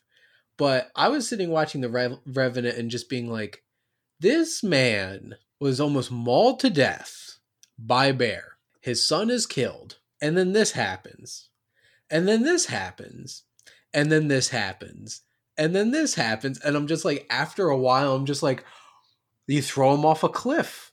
And I'm like, how many more things can you fit in this movie to do to this man? Yep. And like, I use that as like a way when I'm talking about like a show or a film where I'm just like, after a while, it just feels like too much. Mm-hmm. Let's see. Let's see how fast I can go through these. I said we talk about British television. I've been watching The Goes Wrong Show. That's on Prime. There's only 6 episodes, so it ain't much. But it's really funny. A lot of the jokes are the same. They play a lot of the same jokes, like especially anytime they have a transition where the lights go down. And then, people are supposed to be moving things. Of course, the lights always come on early and then in the middle of something. So they do some of the same jokes, but it's just creative enough And the actors are so good doing what they're doing. If you haven't checked out Goes Wrong Show, 100% would recommend that. My favorite episode is the first episode on Prime, which they're out of order. But it's called The Lodge. It's my favorite. It made me laugh so much. So really enjoyed that. Big Mouth season 4 dropped on Netflix. So you know that I binged that in like a day and a half. And I don't know how the show manages to keep getting raunchier every season, but it does. And I feel like it's one of those shows that I don't feel like I can watch in front of people, because my wife has sometimes watched, like, passed by as I've been watching it, and she's like, "What the hell are you watching?" I'm like, "I don't know, but I love it." And that's an like what you brought up about This Is Us, like how many different things they could do to this one family. When I'm thinking of Big Mouth, like how many relatable and hot topics and issues can they possibly take on in the show? But they keep doing it. Yep. That one episode, like future episode, like Yeah. fantasy I'm like, they're getting ambitious with the show. And then Right. they made a meta joke about it at the beginning of the next episode. It's like, Right. you know, that whole episode where they didn't even have us in this? It's like, Yeah. so crazy. Speaking of adult animated shows on Netflix, I watched F is for Family season 4 finally, and I also love this show. I think this show is progressively getting better each season. The humor is hitting me just right. And that's coming to an end this year.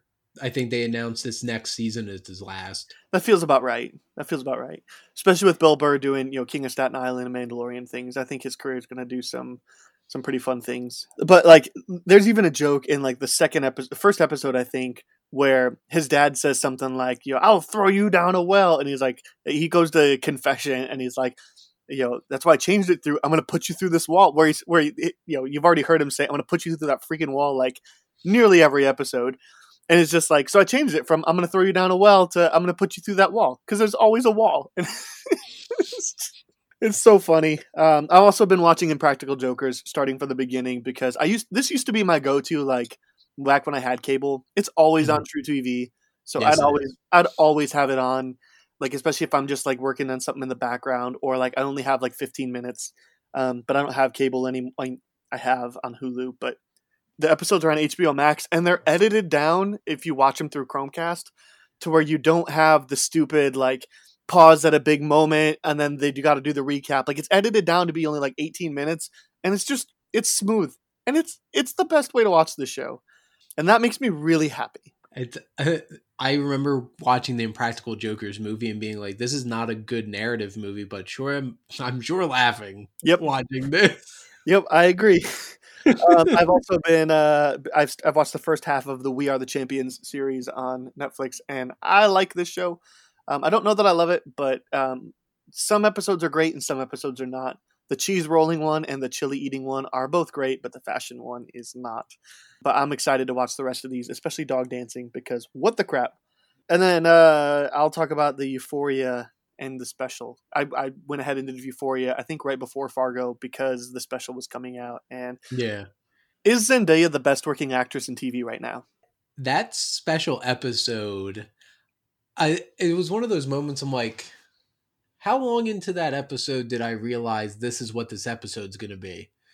And sitting there, and the two of them just sold that so well. And like when they talked about they were going to do these specials, I'm like, what's it like? I'm imagining it's like going to see her. It's like, it's the aftermath, and just sitting there and letting it all out. And she's fantastic. She really is. Gosh, I mean, she won the Best Actress for a Primetime Television Series last year. She's already got it in the books for next year as well. I think she's the best actress working in television right now. I think everybody in the show is doing some really great stuff. I think the story is taking some interesting places. Probably my favorite character, the one I want to root for most, is Fez, the drug dealer, which like he should typically be the last person I want to root for, but like he always has everybody's best interest at heart. He wants to. I mean, he wants to sell drugs, but like when Rue comes and he can tell that she's clearly messed up. He's like, I ain't giving you drugs. And also, like, the guy that plays Nate is so good. It's very much one of those Joffrey situations where like I'm gonna hate this guy in anything I see him in the future. Like, so he's dating Zendaya in real life, and I hate that just because of how good he is at being a terrible person in the show. I'm mad that Zendaya is dating this this attractive girl is dating this attractive guy, like, because he's such a terrible person in the show, and it's like I can't. I'm wondering if he's going to be able to break out of that in the future. But gosh, everybody in the show is great, and Coleman Domingo in the special, God, he's excellent. He needs to win an Emmy because he's so good.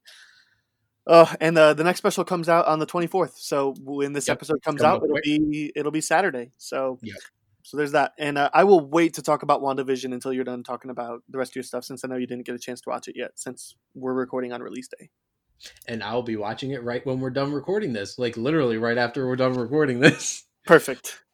I guess in terms of like TV, it's like there's so much content out there, and like last year was such an interesting year for me in terms of television, because like two of my favorite shows now of all time ended, like BoJack and The Good Place, and I watched those finales in the same night, back to back, and I had some feels. That'd be a rough night. But like there's so much content out there, and the streaming services are pumping so many things out, and kind of segueing into this is kind of a hot take. I don't know if it's really a hot take, but this is something that like this would be like that Peter Griffin. This really grinds my gears. Is like I try to catch up with as much new content in terms of shows, and Netflix has been doing it for a long time. We're like, this is a Netflix original. I'm like, this is an international show that you just throw on here and throw that Netflix label on it. But like half the quote unquote original new content on like Peacock and HBO Max are not original shows. They just got the US distribution rights to like BBC shows, or like one show that was really cool that I just watched was Arthur's Law, which is this crazy dark comedy German series on HBO Max. And like, it's a German show. Like this already ran its course in Germany. It's just like, oh, just kidding. This is an HBO Max show. I can understand that. And like, why does Peacock have to have original shows? Like, why can't, I mean, it's owned by NBC, so why can't they just keep, like, why can I only watch AP Bio Season 3 if I have, I get the point is to get me to get Peacock, but like. Or Saved by the Bell. Yeah, or like the Saved by the Bell reunion, whatever, like reboot, whatever it is. Like, and I don't particularly, I'm not going to watch that one, I don't think, because it's not, they only have like two of the main cast returning. So why did NBC cancel AP Bio only to immediately move to Peacock? And like, maybe AP Bio is a little raunchy for their brand, especially being a network television, but like, why can't NBC, what else does NBC own? NBC Universal owns like other TV channels. Cause like, do they own Turner? I'm trying to think. They definitely own USA. Okay. I think AP Bio would work really great on FX. And I'm kind of surprised that FX didn't try to swoop in, you know, especially because they already have Glenn Howerton. One show that I was really disappointed got canceled was Venture Brothers. Mm-hmm. And I'm so hoping that HBO Max picks it up. It would be smart of them to do so. Well, because they're in talks of doing that. I'm like, please, please, please, please. Because that was another show that Jess and I binged together and got up to the final episode. I'm like, this can't be the final episode. It can't. No. This has to go places after this. So those are always the most frustrating things. Like with BoJack, at least they gave him a heads up. Hey, we're canceling your show. Finish the series. BoJack's amazing, and like the last season's still great, and that finale is great. But like, there was more to work with there. Sure. And it didn't happen because they had to wrap it up, and they canceled his Raphael Waxberg's other show, Tuca and Birdie, which like I enjoyed that show. Got canceled, but I think Cartoon Network picked it up. I know another network picked it up, like Adult Swim picked it up. And it's like, I guess he just had a falling out with Netflix, and they're like, goodbye. Maybe. But yeah, I know you mentioned earlier, like Netflix has their thing. Like to them, they're only profitable to Netflix for like 3 seasons, and they're like, bye. Like Sabrina. Mm-hmm. I don't think a lot of people were happy with how that show ended. Yeah, I totally agree with your point. So, what are the other things you've been watching? So many things. Like in terms of things that I've just been keeping up with, like I know we talked a little bit about this. Like I've been getting through the first season of Zoe's Extraordinary Playlist, which I think that's growing on me. I think it's an interesting show. in terms like this young woman has this weird happenstance where now she can hear everybody's internal thoughts through song and dance. I'm enjoying the characters and the connections they're making. I'm enjoying that. I've really been going through like HBO and watching stuff. Like I started watching Vice Principals. I love that show. Oh my God. I love Danny McBride, and I'll watch anything like the Righteous Gemstones.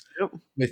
I really love that show, but like, I like Vice Principals more, but yes, I like the Righteous Gemstones. oh my God. I finished the first season and I'm like, it's so good. What? That has to be one of the most shocking season finales of a show that I've watched. Well, I'm like, what is going on? It's only 2 seasons. It was always only meant to be 2 seasons. They were shot together.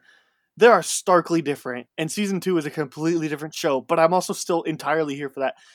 One of the moments I remember most laughing out loud from a show was when I was watching Vice Principals, and it's the episode where they go to the field trip and they go stay in a hotel somewhere. And Danny McBride is having a conversation with the teacher that he's always trying to hit on. And they're like having a conversation about how like they're not supposed to be partying, or like there's 2 kids that are unaccounted for. And you can see them in the background having sex. And Danny was just, oh, no, you get out of her. And he just goes in.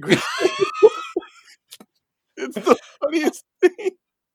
I love Danny McBride. And like, Walton Goggins, I feel like, is completely despicable in that show. Oh yeah, and like I have like I don't really feel bad for that character. Like, there's aspects that you're supposed to feel bad, but like Danny McBride's character, Mr. Gamby, in that show is so rough around the edges, but I just love him. Well, like, I want to root for him. He's well intentioned, but I hate him. But Walton Goggins is a terrible person, but I love watching him. And it's interesting because like I don't know, I have a stronger attachment to, I guess, Danny McBride's character, because I'm like, he is well intentioned, and like I just keep saying, I'm like, please get out of your own way. Yeah, come on. Well, he's well intentioned, but he does terrible things, and he winds up screwing up a bunch of people's lives or calendars or agendas or something. Like you're right. He gets in his own. He also gets in his own way, but he's just, I don't know. That's a great show. I've been really enjoying watching that too, and in terms of some wrapping up last minute ones, like I started watching Nora from Queens on HBO, I guess HBO Max, and has Awkwafina in it. Okay. And it's like very much her humor, and it's very much her show, and it's really funny. And one show that got recommended to me that I started watching, it's on Netflix, is Wentworth. I don't want to just call it Australian Orange is the New Black, but like it is about a woman in a woman's prison, but like there's a lot more crime and mystery going on in it, and it also has like a harder edge to it. Mm-hmm. Like there's some like serious stuff going down at this prison, and it's a really great drama and darkly funny, and like I really enjoy that. So like a small little recommendation is Wentworth on Netflix. Okay. Yeah. The only other thing that I really have noted is, I mean, I saw your review for Transformers Earthrise, and I forgot to bring up War for Cybertron. Like, I'm enjoying those Netflix Transformer shows. I'm in the middle of season 1. It's one of those that like I watch at the gym, but I'm going to prioritize like Atlantis Murdered or Missing, and so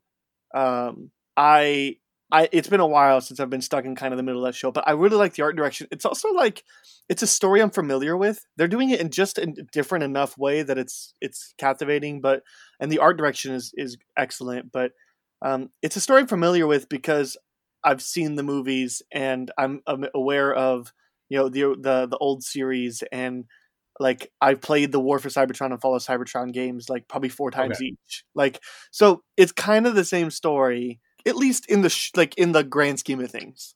So, like, as for me, as somebody whose only attachment at all to Transformers are the live action films, I'm enjoying it a lot.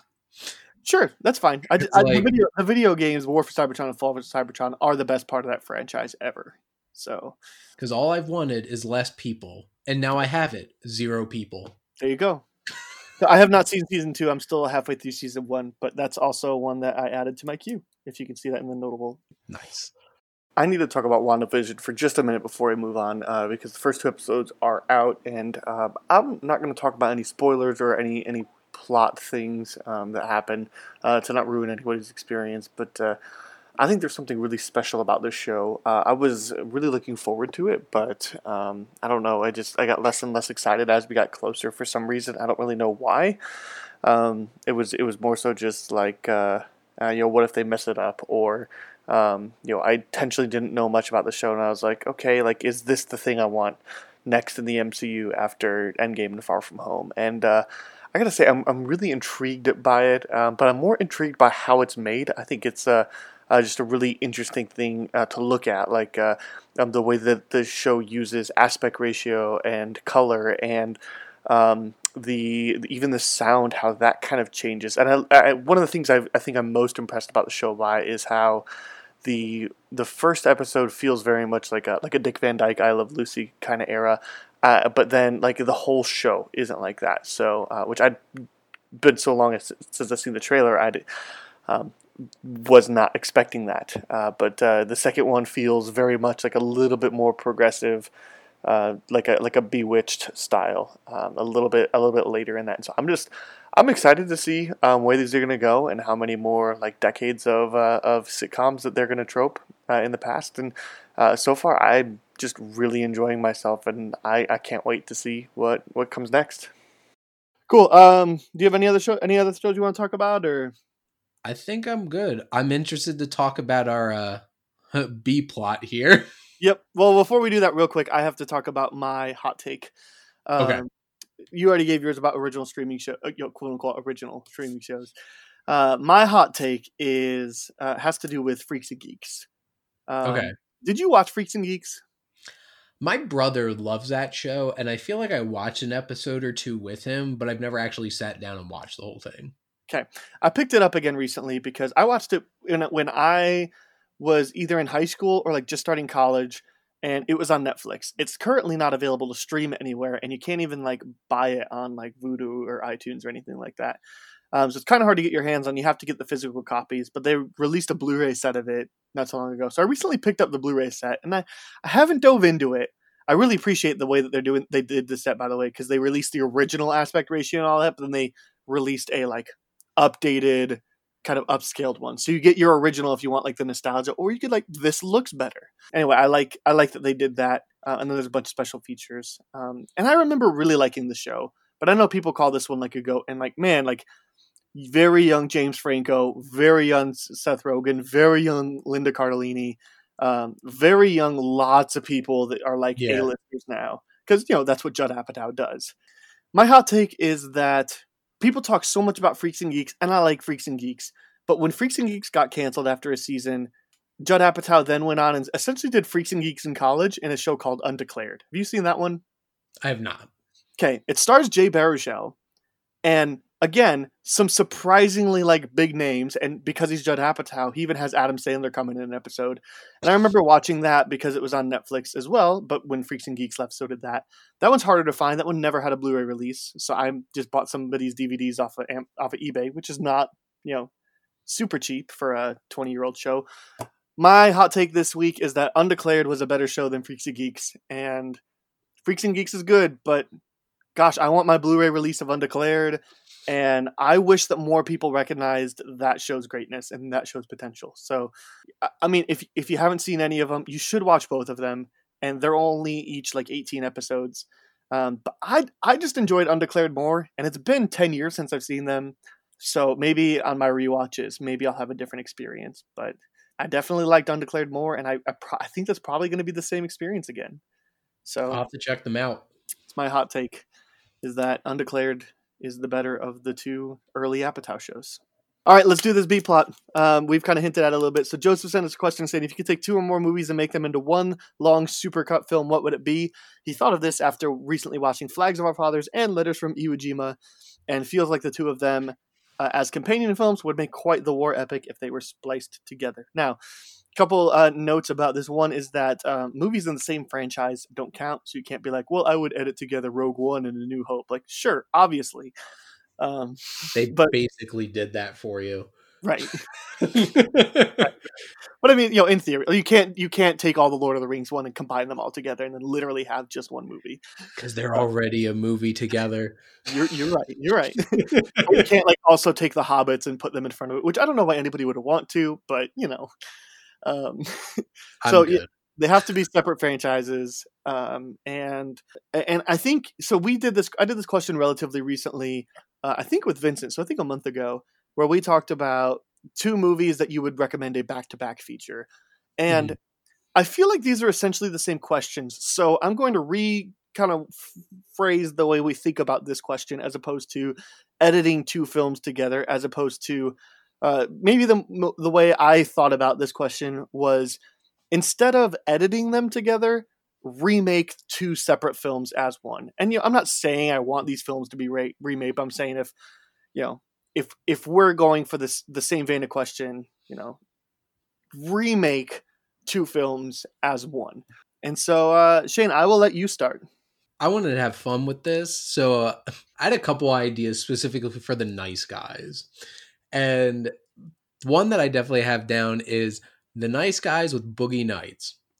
Because if you've seen The Nice Guys, they get caught up in a whole bunch of different stuff. Mm-hmm. But just imagine they get caught up with all the drugs and pornography that's in Boogie Nights and all that craziness. And who comes after Dirk Diggler? The Nice Guys. And I'm just like, they both have that vibe to them. And I would just love to see these characters interacting with each other. But one that I thought, because the thing is, they don't take place in the same time, which this was my first thought was, I want to see The Nice Guys paired up with a straight-laced, more serious private investigator. It's like Chinatown, except Jake Geddes has to deal with these 2 awkward, bumbling private investigators helping him with this case. And just imagine, you have John Huston in his wheelchair, and I don't know, Russell Crowe just flips him out of his wheelchair. And that kind of craziness. Because Ryan Gosling somehow falls in the pond. Exactly. And he falls in, and that's how he finds out about the water and everything. And yeah, just like that scene at Sid Shattuck's house. Yeah. So I thought that the body in the pool. I can see it now. Now, one that's more specifically like it would be edited right before and after the other would be The Longest Day in Saving Private Ryan. Sure.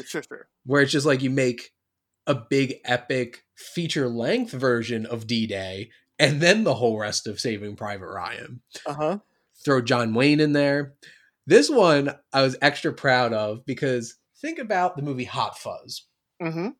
They're taking down this crazy weird... Huh?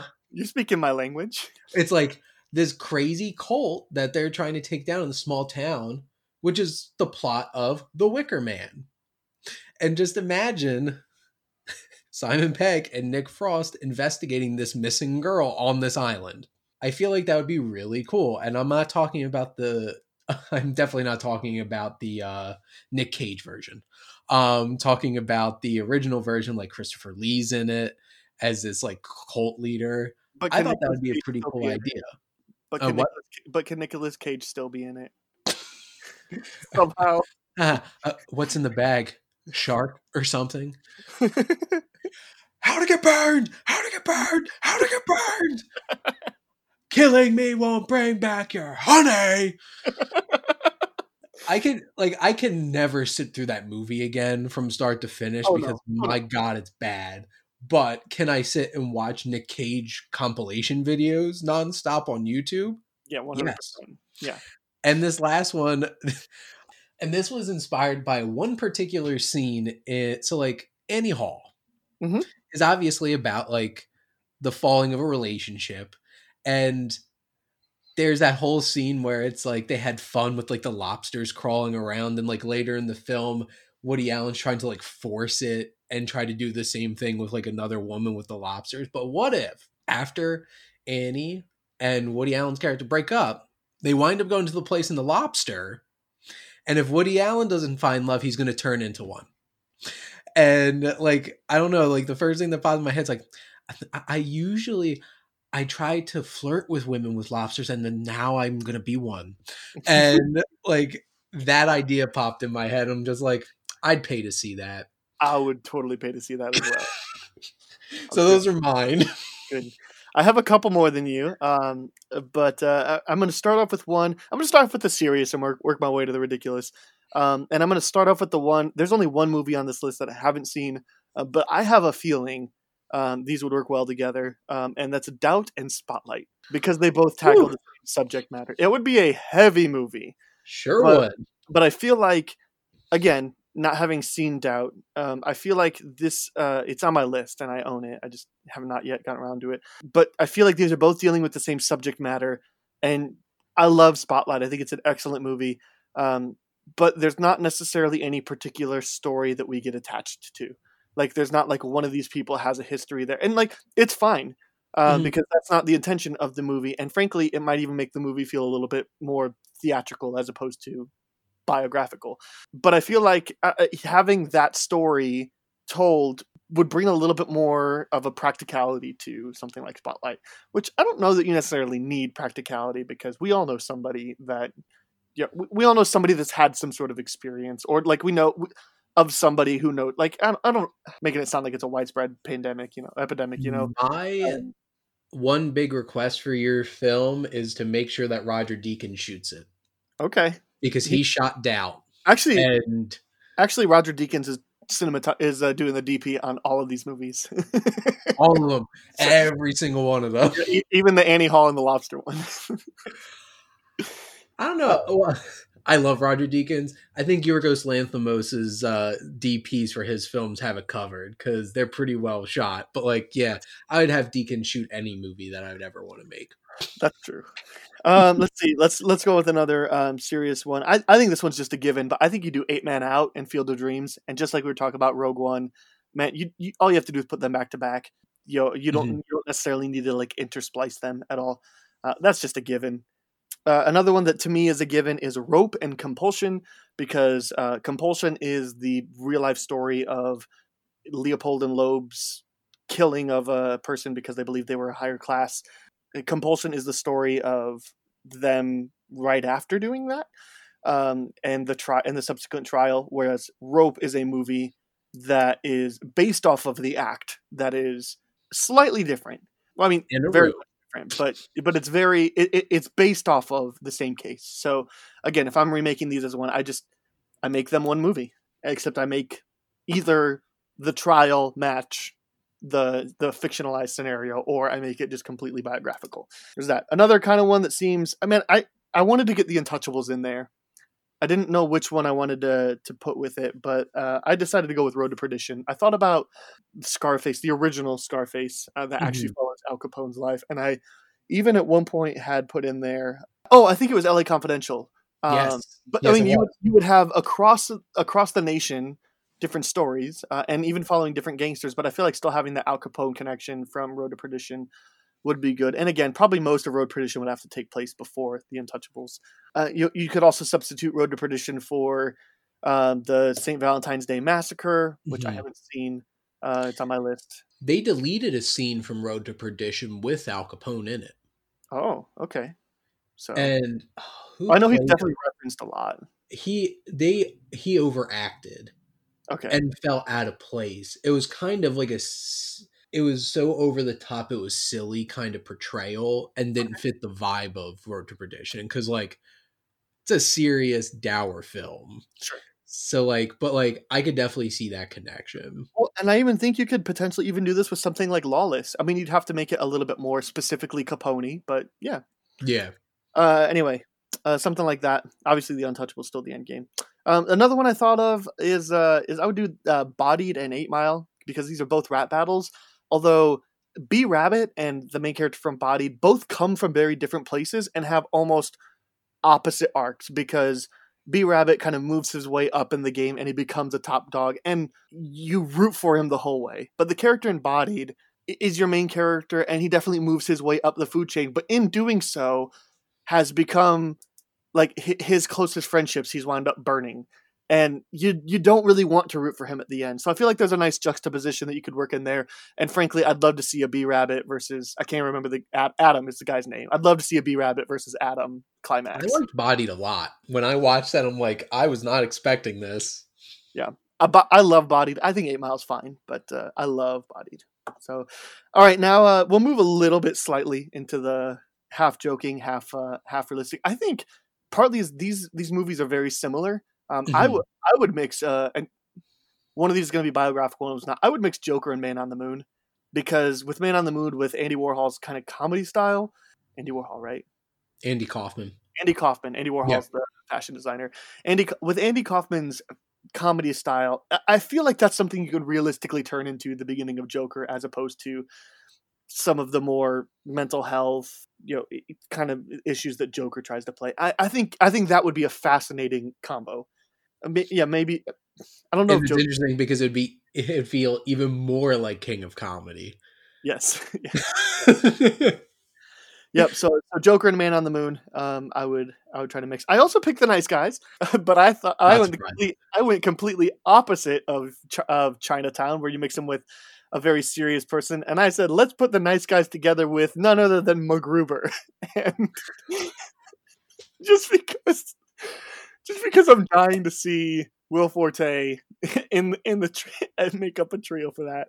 Oh my god! Because I was thinking, how can I place MacGruber in somewhere that would be fun? And like The Nice Guys already has that Shane Black kind of humor, but if you let him, like, having MacGruber in there would make even Ryan Gosling seem competent. So just blow up a whole entire truck full of pro wrestlers. Well, and so here's the two things that intrigue me the most about this. One is you would have the relationship that Russell Crowe has with Ryan Gosling, except it would be both of them versus Will Forte this time, but the same reactions. And the other one is I want to see the way that Will Forte reacts with Angourie Rice, Gosling's daughter, in The Nice Guys, because that sounds priceless. So priceless. That's what I did. Another joking answer that, gosh, I'm really interested in is. I told Shane I wanted to do this before I did, but we're gonna put together The Passion of the Christ and Monty Python's Life of Brian. I mean, my! It's not much of a stretch because Brian encounters Jesus along the way sometimes, but Passion of the Christ is mostly fixated on one event, and it'd just be interesting. Something that popped in my head along the same lines. It's like Life of Brian and Ben-Hur. Yeah, something like that. You just find Charlton Heston coming upon Graham Chapman and somehow being inspired to believe in God again. Yep. Oh, and the very last one I'll put is two of my favorite horror comedies of all time, but I want to put Tucker and Dale versus Evil in the scenario of The Cabin in the Woods. I just rewatched Tucker and Dale versus Evil. That was actually both of them are such unexpected movies. Yes. You go in with this whole laundry list of expectations for these films and they just flip the table on you. 100%. Yep. So that's the ones that I came up with. I really had a lot of fun with that because I was like, oh, I definitely did too. Some of them were like, okay, well, how can we give a little bit more context to The Untouchables? Not that it needs more, but how can we give a little bit more realistic, spend a little bit more time with Capone being Capone? But then also how can I put MacGruber in a situation?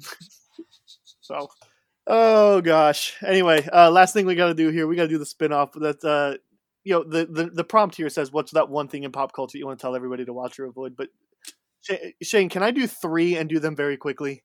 Go right ahead. Okay. Here's why I feel like I need to talk about these 3 is that I'm finally playing Star Wars Knights of the Old Republic. Mm-hmm. And I just want to say, as somebody who had no experience with it, if you've never experienced it and are afraid that because it's an older game, you can't get into it, let me assure you, you can. This game's awesome. You should get into it. You can find it on Steam, I'm sure, or PC. I'm playing it on Xbox because it's backwards compatible. So pick up KOTOR. It's awesome. The other one is the Night at the Museum trilogy, because me and my wife recently watched these because we were having knack after watching Robin's Wish. We kind of had a knack to it, and I had never seen the third one. And my experience with I saw the first one a lot, And I saw the second one once in theaters, and I hated it. My experience now is that the first one is great, but a lot of it's nostalgia. I mean, like, it's a good movie, but none of it was necessarily original to me. I really liked the second one this time, though. And it has a bunch of A-listers in it. And the third one's just kind of okay. But, like, I promise this trilogy is better than you remember it being. So, Like, I like Hank Azaria and like Christopher Guest as like these like evil historical figures are so great. Like, Right. I remember loving watching those first two. And like, there's always that like little thing of like getting to see Mickey Rooney and Dick Van Dyke yeah. in a movie with the first one and stuff like that. And like, but yeah, Robin Williams is Teddy Roosevelt. Well, so you add your original cast from the first one, but you also add Hank Azaria as Common Ra, and you add Amy Adams as Amelia Earhart. Yeah. Christopher Guest as Ivan the Terrible. Let's see, you got Bill Hader as Custer. John Bernthal. John Bernthal as Al Capone. Oh my God, that was John Bernthal. Right? You got Jonah Hill playing a security guard in the very beginning of the movie. You got Jay Baruchel playing Joey Motorola from the flashbacks. Mindy Kaling plays a person that works there. Craig Robinson is one of the Tuskegee Airmen. The Tuskegee Airmen. Yeah, they just walk around. George Foreman plays himself. Like, there's a lot of fun people in this movie. I can't believe that was John Bernthal. Right. Well, and the Jonas Brothers as the Cherubs, and Eugene Levy as Albert Einstein. Like, yeah, a lot of fun people in this movie. And so, if I had to pick one to watch, I would pick Battle of Smithsonian again. So that was a standout. And the last one is I want to pimp my friend Robert's song. We're recording on Friday, January 15th. And my friend Robert released a song on Apple, Amazon, Spotify, all that good stuff. He's actually working on putting together some new intro music for the Writers' Room.